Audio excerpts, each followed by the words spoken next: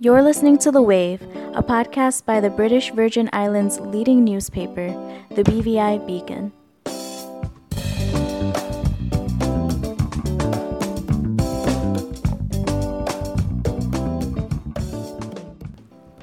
This week on The Wave, we talk to reporter Joey Waldinger, who will take us behind the scenes of an investigation that took more than 6 months to complete. Joey, thank you for joining us today.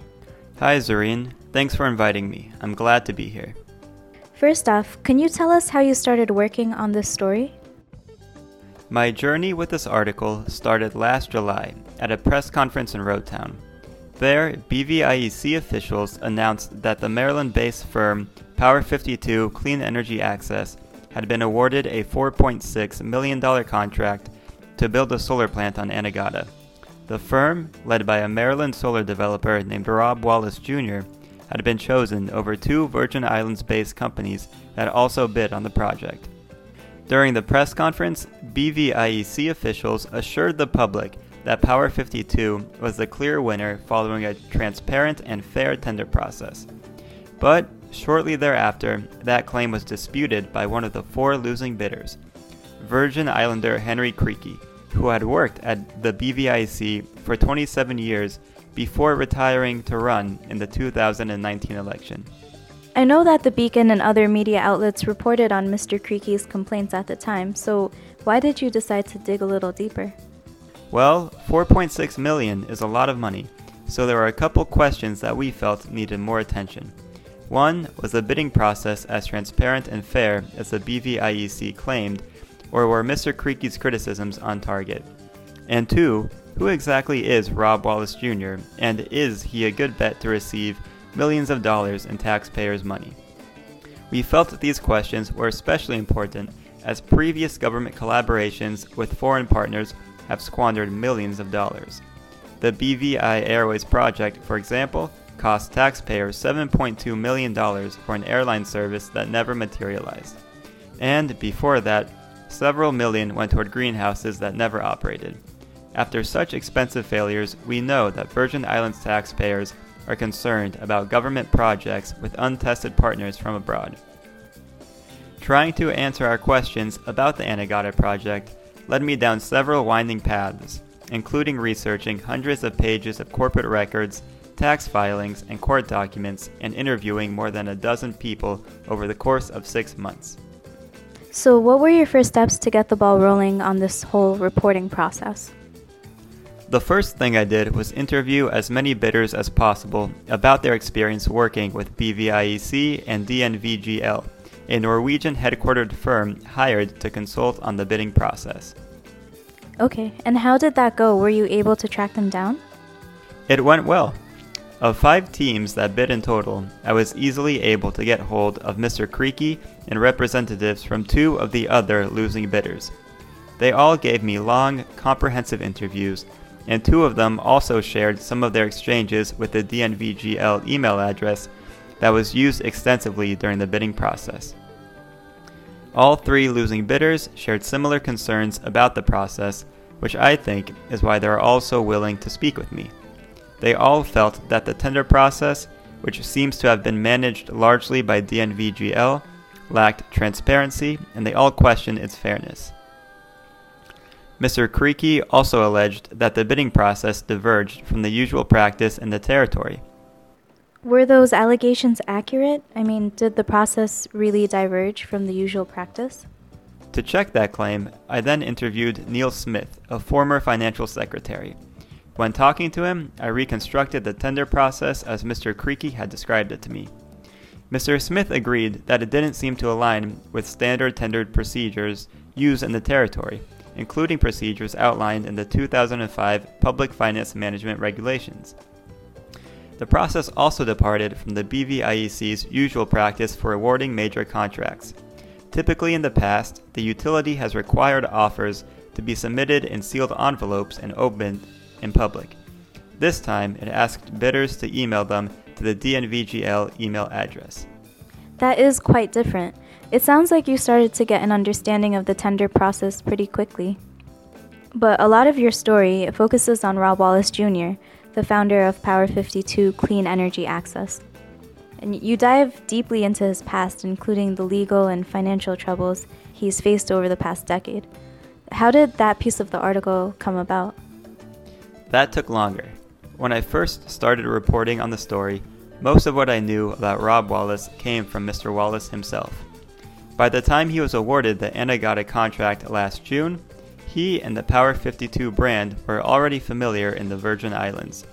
In January 2020, he and Ray Lewis, who listeners might know as a retired Baltimore Ravens linebacker and an NFL Hall of Famer, visited the territory to announce a training program at H. Labadie Stout Community College through which residents could become certified solar technicians.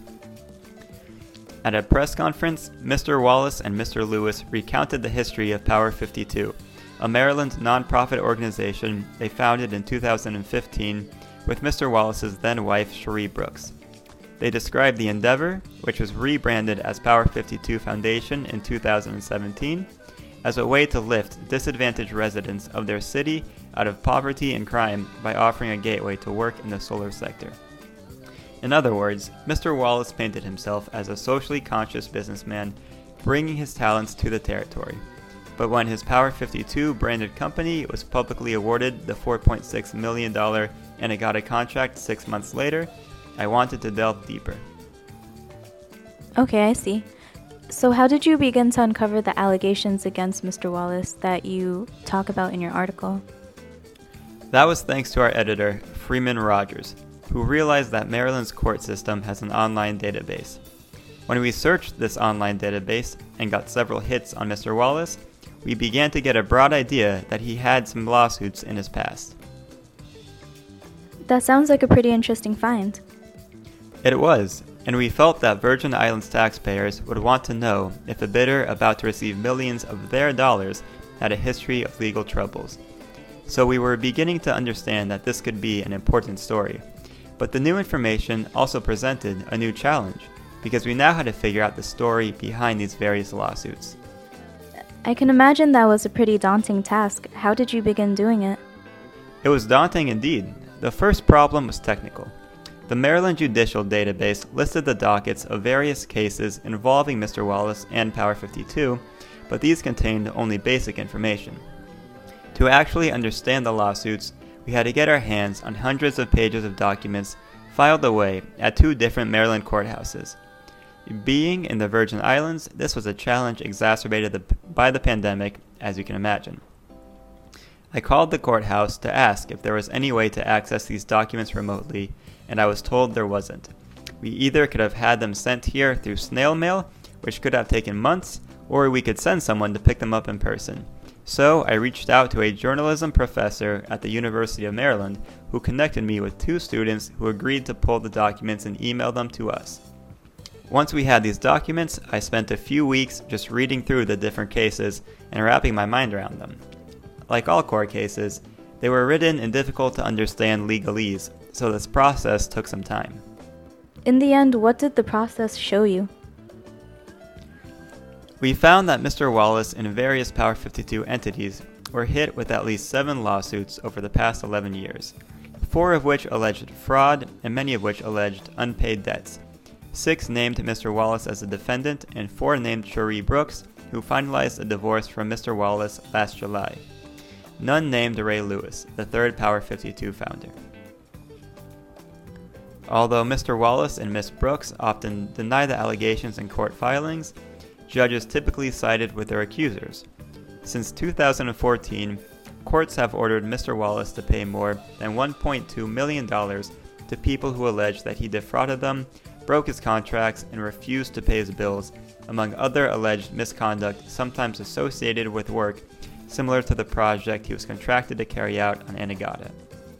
Other cases are ongoing. And in the midst of these lawsuits, Mr. Wallace has also run into tax trouble. In 2019, his for-profit firm, Power52 Energy Solutions, was hit with at least 5 tax liens totaling almost $168,000. That October, the Maryland comptroller forfeited the firm because of the outstanding taxes. Okay, so once you got those documents, what came after that? Well, of course documents only tell part of the story. So I also set about trying to call the people who had sued Mr. Wallace and Power52 entities. Here I had some luck as well, and not surprisingly, they didn't have great things to say. Of course, I also tried to call Mr. Wallace and other Power52 partners and employers, as well as BVIEC officials, Premier Andrew Foy, Attorney General Don Smith, the current and former financial secretary, farmers who had worked with Power52 to build solar panels on their land, an accountant who had registered many of Mr. Wallace's businesses, Maryland public officials, and others.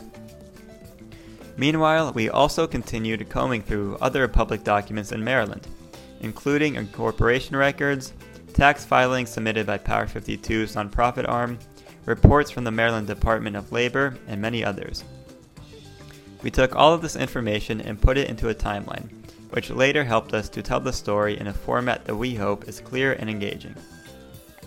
When it was time for you to start writing the article, how did you go about condensing all of this reporting into a single narrative? It was tough, and again, I worked closely with Freeman on how to present our findings in the manner that is most concise and of interest to our readers.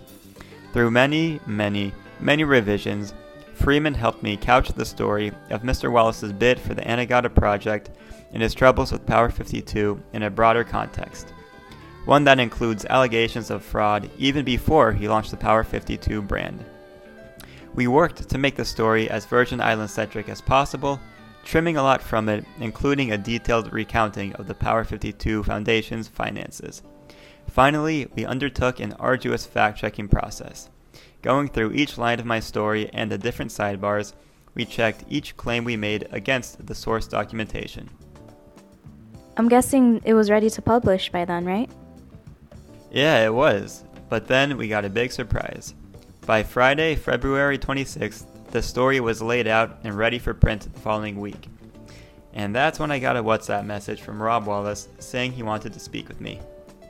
At that point, I had been requesting an interview from him for several months with no response.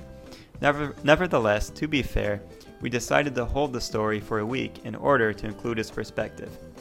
This delay was inconvenient, but we also knew that the interview would make the article stronger and more balanced. So, Mr. Wallace and I met for a 2-hour-long interview at Trellis Bay and had 3 additional, briefer phone conversations after that. Mr. Wallace was very open and forthcoming, which I appreciated very much. In the interviews, he strongly denied most of the allegations against him in 7 lawsuits over the past 11 years, saying they stemmed from a small fraction of his projects, the vast majority of which he claimed were successful. He admitted owing money to some litigants and 2 tax authorities, but said that most of these debts stemmed from an unexpected change in a local tax code in Maryland, and that they will all be fully paid off very soon. He also maintained that his legal troubles will soon be behind him, and that they had instilled in him a resolve and a vision crucial to his VI endeavors. He assured me that he has many years of experience in the solar energy field, and that he is fully prepared to complete the Anegada project and excited to get started. Did he talk at all about the tender process for the Anegada project? He did. He provided a stark counterpoint to the 3 losing bidders who spoke to me, saying that he found it to be a well-run and fair process. And what about the BVIEC officials? Did they ever give you interviews? Unfortunately, no. In spite of months of requests, I never got an interview with BVIEC Chairwoman Rosemarie Flax or BVIEC General Manager Leroy Abraham. Similarly silent was Premier Andrew Foy, who had described the bidding process last year in the House of Assembly as thorough, transparent, and rigorous. So if you could interview those 3 people right now, what would you ask them? Plenty. Before awarding a contract with public money, government entities should always carry out a very thorough due diligence process. So I would first ask what due diligence they carried out on Power52 clean energy access. Did they know about Rob Wallace's legal troubles and debt? Do they think it's a good idea to give $4.6 million in taxpayer money to someone with such a history, and why? I would also ask about specific details of the tender process and why the BVIEC skirted the usual procedures. I would ask if they have any regrets about sidelining 2 Virgin Islands companies in favor of a foreign bidder during the COVID-19 pandemic when so many local businesses are struggling. Mr. Wallace also mentioned that the BVIEC hasn't finalized its contract yet, so I would ask about this delay and request a copy of the contract. And, of course, I would ask when ground will be broken and when the people of Anegada will get the solar plant that has been promised for nearly a decade. Well, Joey, I hope you get a chance to ask those questions sometime soon. This has all been very interesting. Thank you so much for taking the time to speak with me. Thank you for having me on the podcast. My pleasure. Listeners who haven't read the story yet can check it out on our March 11th, 2021 print edition and online at bvibeacon.com. That's it for our 4th episode. Thanks for listening to The Wave.